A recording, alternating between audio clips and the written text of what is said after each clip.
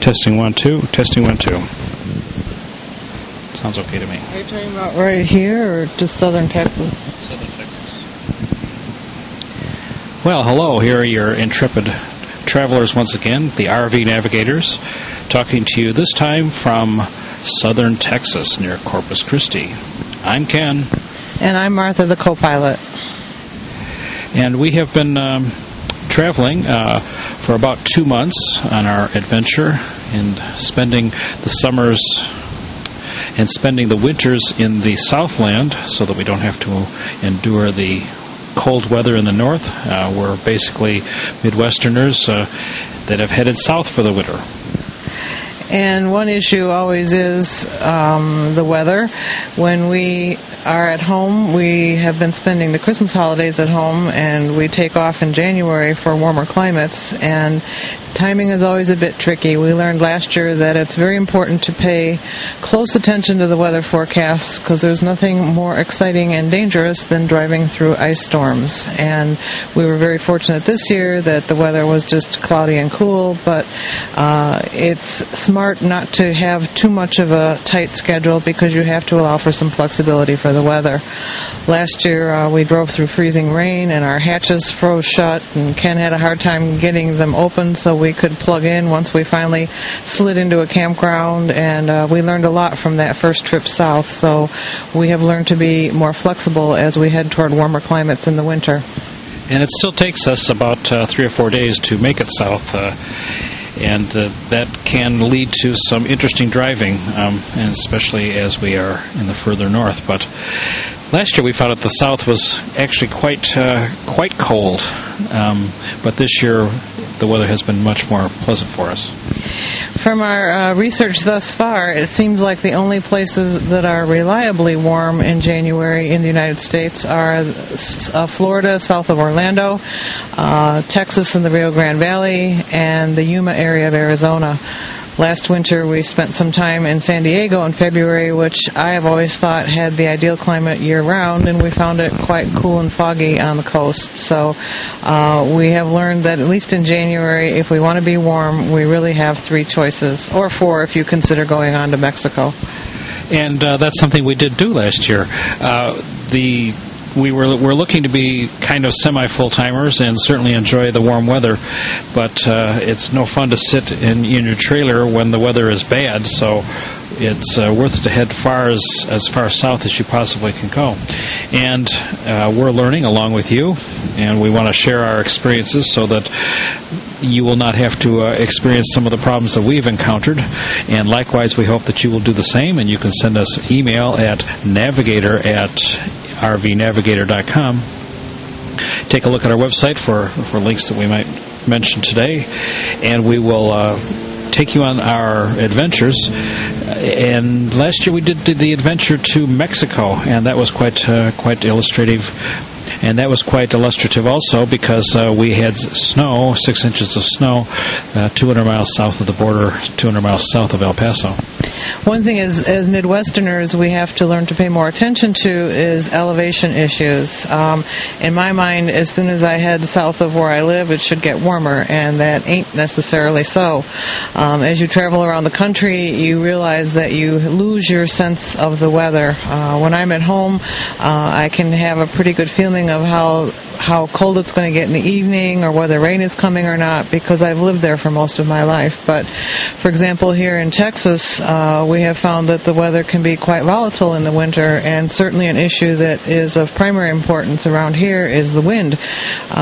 We're from the Windy City area, but it doesn't hold a candle to the wind issues down here in southern Texas.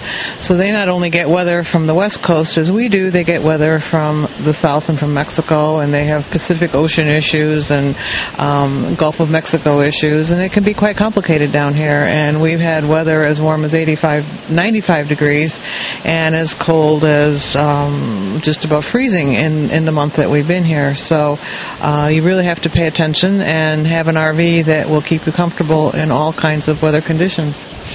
We always think of a lot of snowbirders as going to Arizona in the winter, but from our experience last year, we found that Arizona was fairly cool unless you went really far south in Arizona down to Yuma, and then you run into the problem of nothing to do. One of the things that we found is that there's a big difference between your background, if you've been from an urban environment or from a rural environment, and the places that you enjoy going to and what you enjoy doing. But we'll maybe save that for another one of our podcasts a little bit later on. But today we are camped and we are boondocking, and we assume that most of you know the term boondocking. Boondocking is when you are self-contained and not relying on any outside sources for your energy and for your water and things. You bring it all with you. And we are camped on a beautiful location here near Corpus Christi in Port Aransas, Texas. And we have been boondocking here for 3 days, and we are literally 100 feet from the ocean's edge, camped on the sandy beach. And this is one of the few beaches where you can actually just drive onto the beach, and we've been quite surprised at this area because this is kind of an idyllic sort of situation. Let's be more specific. We're not just talking about the beach right here in Port Aransas.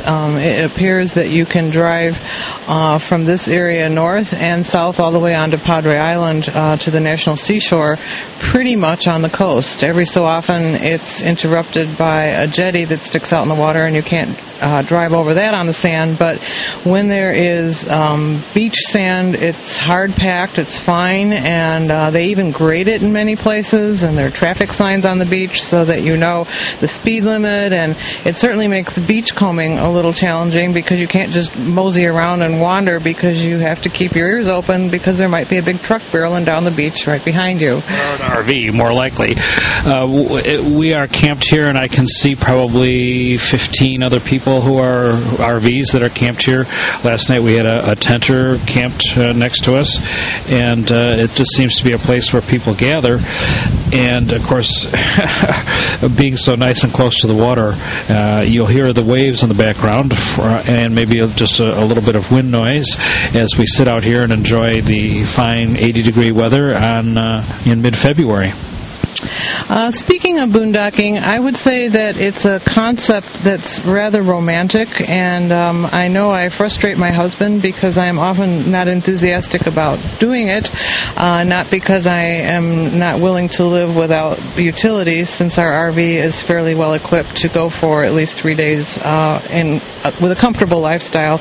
But often boondocking places are places that are off of pavement and in the woods or on the edge of a cliff, or in this case on the sand, and we have a 32-foot fifth wheel, and I am always a little bit nervous about getting somewhere that we can't get out of. But in this particular location, we have toured this area a bit just with our chalk truck, and saw that many RVs were parked here on the sand and seemed to be getting in and out without difficulty. So I put my faith in what I've been seeing with my own eyes, and we came here and have really enjoyed this spot, and I will enjoy it even more retrospectively once we are back on the pavement and I know that everything went okay.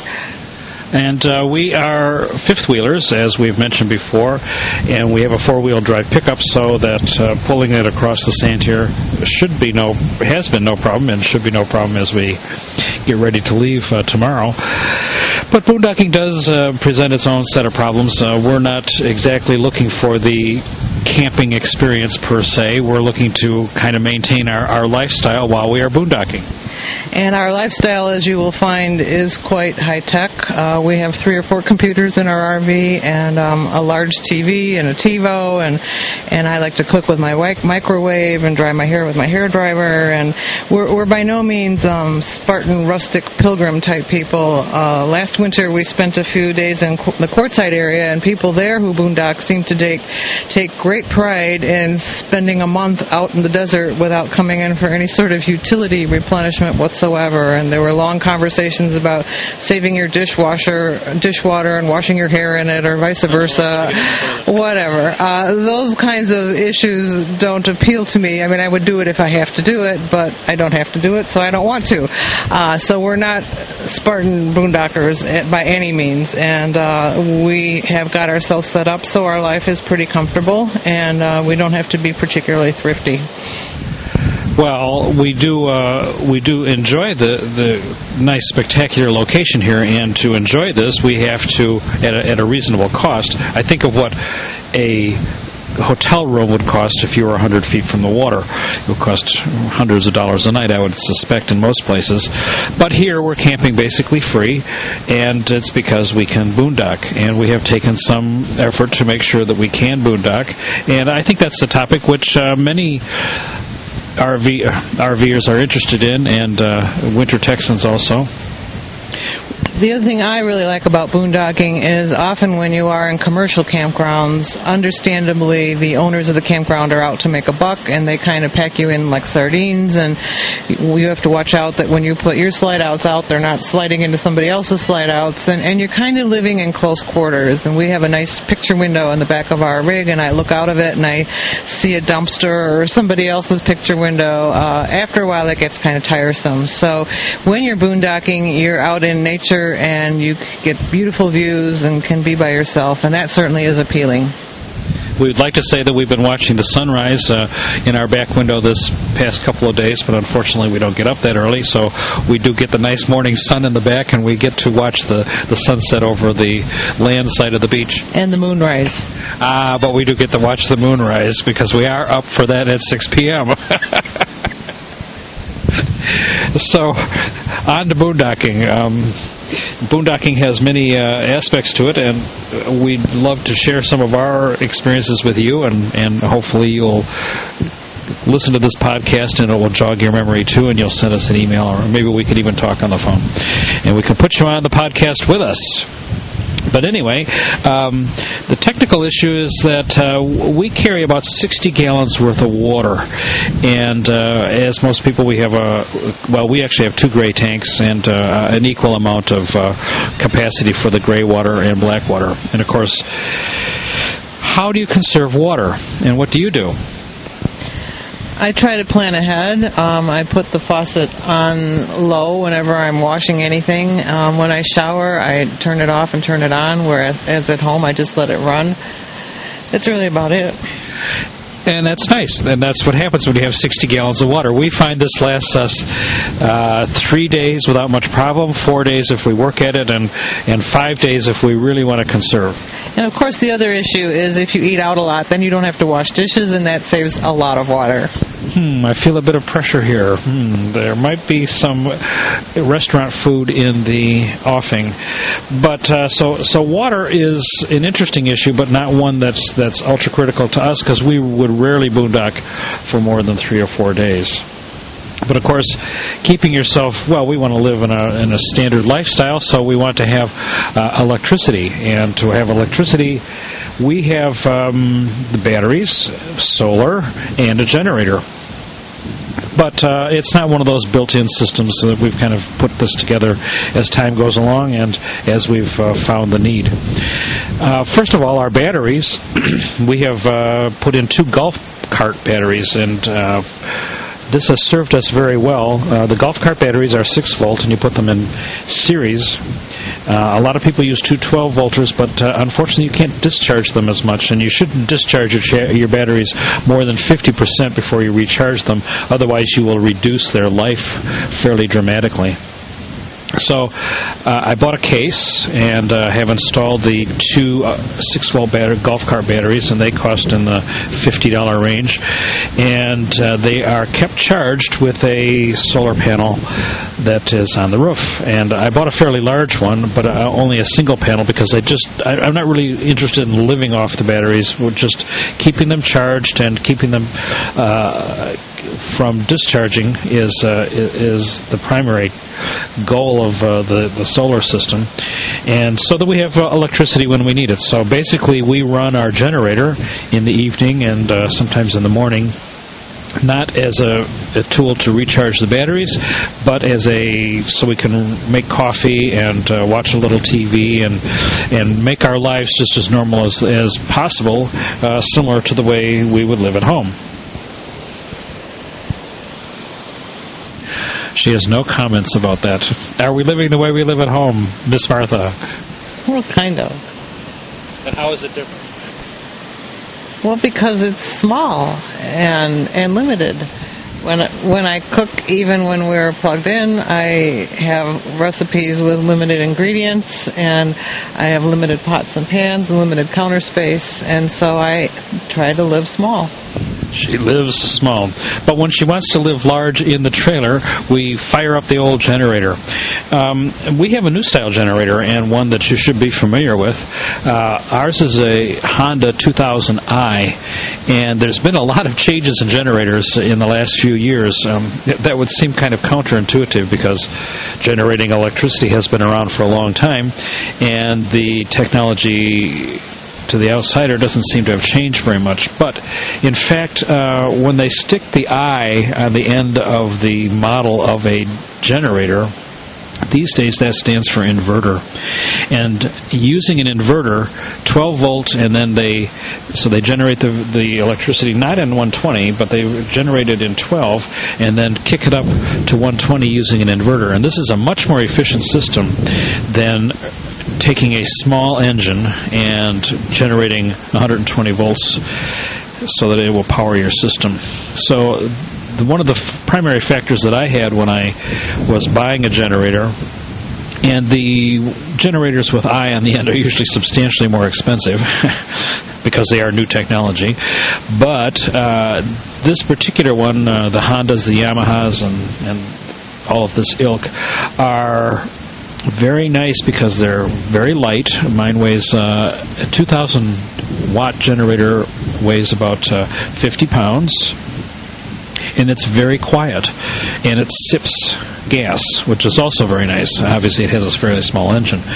And so we want to not be a bother to people around because we don't actually have a housing in our trailer. I just leave the generator in the bed of the truck, and it is kind of muffled by the bed, but it does make a little bit of noise. But we have it less than 20 feet. The bed of the truck is less than 20 feet from the trailer, and it frankly does not, we can barely hear it, wouldn't you say? Well, that's especially the case here when we're by the seashore, and the noise of the waves and right now the noise of the overhead helicopter are considerably louder than the generator. But that's always an issue that bothers me because I don't want to bother other people. Occasionally you'll see people boondocked in the Walmart parking lot, and the idea of turning on our generator while people are trying to shop and come and go, that bothers me a little. I want to be a considerate neighbor and a good camper in terms of courtesy. So I like that it's not built into the trailer because it's quieter for us, and I also like that it's portable because occasionally it also comes in handy at home when we have a power failure and can boondock in our house as well as in the RV. And this is a 2000i from Honda, as I mentioned. I'm not making any real plugs for them, but they do make a good generator. And the 2000i has a couple of very nice features. In addition to being small and very low volume, it also has the capability to be tied in tandem with another 2000i. You can buy a cable, which I haven't bought, but I haven't really needed. You can buy a cable which will connect the two, and then you will have 4,000 watts. I think we have found that the 2,000 watt variety is pretty much meets our needs, although we are not really using a lot of juice most of the time. The 2000 will do everything for us except run the generator, and otherwise we can live fairly normally. When we plug it in, we can turn on the lights and do the microwave, or we can do coffee, but not together, because ours is unlike some RVs, ours is a 30 amp, and some are 50. So if you've got a 50, you might want to think twice about a 2,000 watt generator. But if you have a 50, you probably have a built-in generator anyway. And of course, this generator runs on gas. But wouldn't you say that it has enough power for the kinds of things that we do? It's fine for everything except my hair dryer, which I have to run on low. But otherwise, it makes our lifestyle quite comfortable. So 2,000 watts for the average trailer probably will do it for you as long as you don't need air conditioning. But if you need air conditioning, then you buy a second 2000i and you run them in tandem, and it will run the air conditioner. So you could actually carry two of these units. And the nice thing is that because it weighs only 50 pounds, you can actually pick the thing up and not have a hernia. And you can move them around, so you'd have two separate ones rather than one 4,000, which would probably weigh something over 100 pounds. And that would be hard to carry around. So two of these, although they would, of course, use a bit more gas. But this ours holds about a gallon of gas in its tank, and I've been amazed that I can easily run it for 6 hours without having to fill up. And 6 hours on a tank of gas, to me, is a very good amount of time. How did it do last winter when we were in Mexico and we were running our electric heater because it was in the snow? I don't think I want to talk about that. Of course, the more juice you're using, the more gas you're using, and that means that it was last winter we were getting in the order of 4 hours for a tank. With the heater on. With the heater on. So this helicopter zoomer, here we are, this pristine beach experience, and we have the United States Navy helicopters. They were doing some practicing of mine sweeping or something in the ocean here. It was kind of fun to watch. Are there any issues regarding your solar panel once you install it? Do you have to maintain it or do anything to it or know anything about it, but just letting it rip? That's a good question. And let me just kind of dovetail on that and say that the generator and the solar together keep the batteries really in very good condition. Obviously, for the 6 hours in the evening when we've been running the generator, it's charging the batteries. Obviously, the solars are not working at that time because I basically turn it on when it gets dark.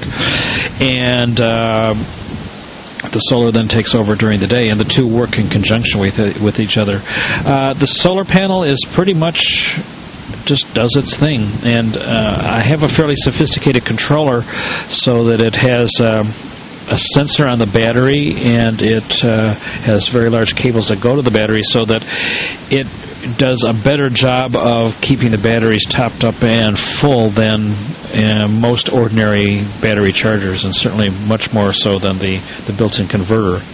Everybody understands the difference between a converter and an inverter, right? No. Right? No. So an inverter converts electricity from 12 volts to 120. You can buy these inverters that hook up to your batteries that will convert 12 volts into 120. And of course, that sounds like a very appealing idea. Well, why the heck do you need a battery? I'm sorry. Why the heck do you need a generator when you can have this inverter gizmo that plugs into your batteries and will give you 120 right away?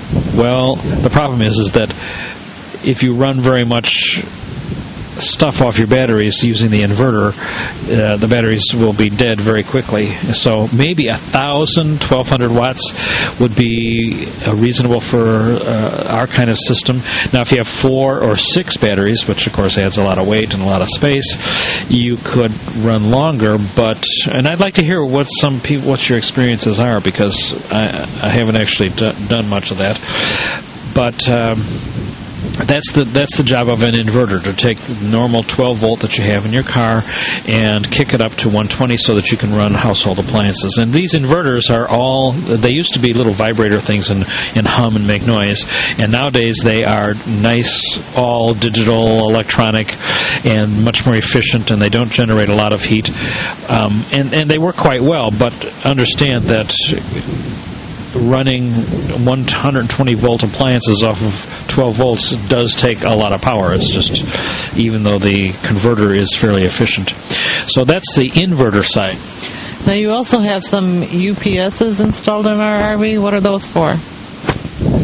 Okay, well, let's talk about the converter first. So the inverter converts 12 volt to 120, and the converter is in your RV, probably built in someplace, and it takes the 110 volt that's coming in through the mains from the outside when you plug in, and down converting it to 12 volt, which is then used to charge your battery, and it also runs the 12 volt stuff inside your trailer. You probably know that you have 12 volt and 120 volt lighting, and things like your refrigerator are just 12 volt, and you have things like radios or stereo systems that are 12 volt. So you have various systems, and certainly the sensing systems, such as your the sensors for your volume, the levels of the waste tanks, and the O2 sensors, and probably your alarm system probably is all 12 volt, and those of course run off the batteries full time. But your converter, you don't have to worry about it, because your converter takes care of keeping your batteries topped off so that your battery will not be depleted by these devices that run off of 12 volt. So you have, the RVs are quite sophisticated. They have actually two separate wiring systems, a 12 volt and a 120. And you have two different devices, the inverter and the converter. Both of them are fairly expensive. And the converter is built into all RVs that I know about, and inverters are more and more common as people do a little bit more boondocking. And now, back to the question that she had. Well, I know that you also have some UPS that you installed in our RV after we bought it. What are those for? A UPS is something that I consider vital for a couple of reasons. A UPS is not a delivery service in this case. In electronic terms, it's a universal power supply, or uninterruptible power supply. And basically, this is a small device which you would hook up to various sensitive electronic components, such as our TV system, so that should you have an interruption in the power or a surge, it's like a super surge protector, because all of the electricity goes through a battery, so and it's up converted, so that this actually provides you with a very safe sort of power system. And I was very worried about this in Mexico, because you hear about bad electricity, either low voltage or high voltage, or it's just not up to the American standards. And certainly generators can do the same thing. Now that's another advantage of the inverter generators, is that they are very stable in terms of their output, and it's very much like the power that you get from the power company.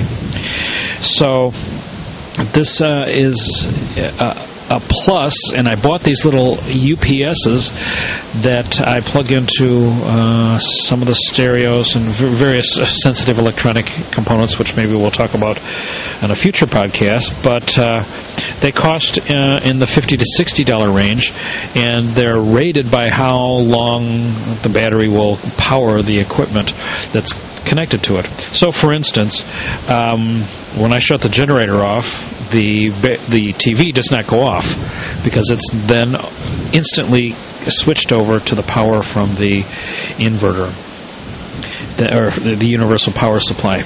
And that's good to know, so that if you are in a lightning storm or something and something hits, the UPS stands in between you and the power supply, the outside sources, so that they will be insulated and protected. And if you have expensive equipment, this is vital. Plus, and you have a computer, a little burp in the power will cause it to reboot, and your whole whatever you were doing will be lost. So definitely on computers, but not necessarily on laptops, because they're already battery operated. Now, you remember that summer we were camped in Williamsburg, and we were eating lunch in the RV, and there was a very violent thunderstorm, and this blue ball of lightning literally rolled down the hall right next to us. I will never forget it. And it burned out our inverter or converter. Now, you just learned about this. Which one did it burn out? One of those erders. What can you do to prevent that from happening again? Here, I have this long lecture. What did she get from it? Nothing. Oh my!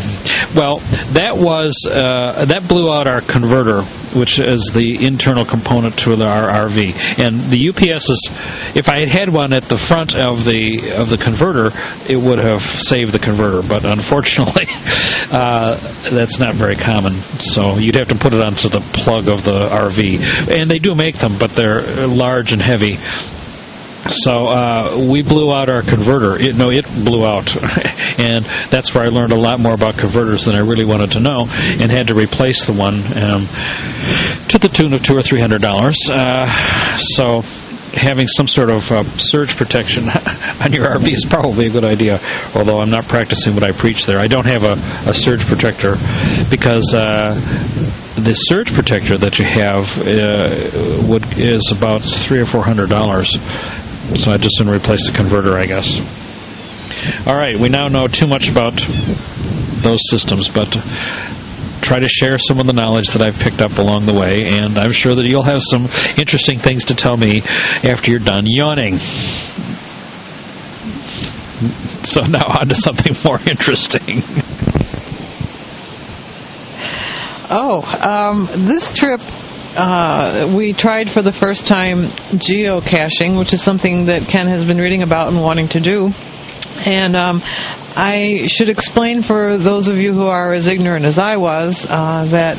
Well, let me back up. We have a.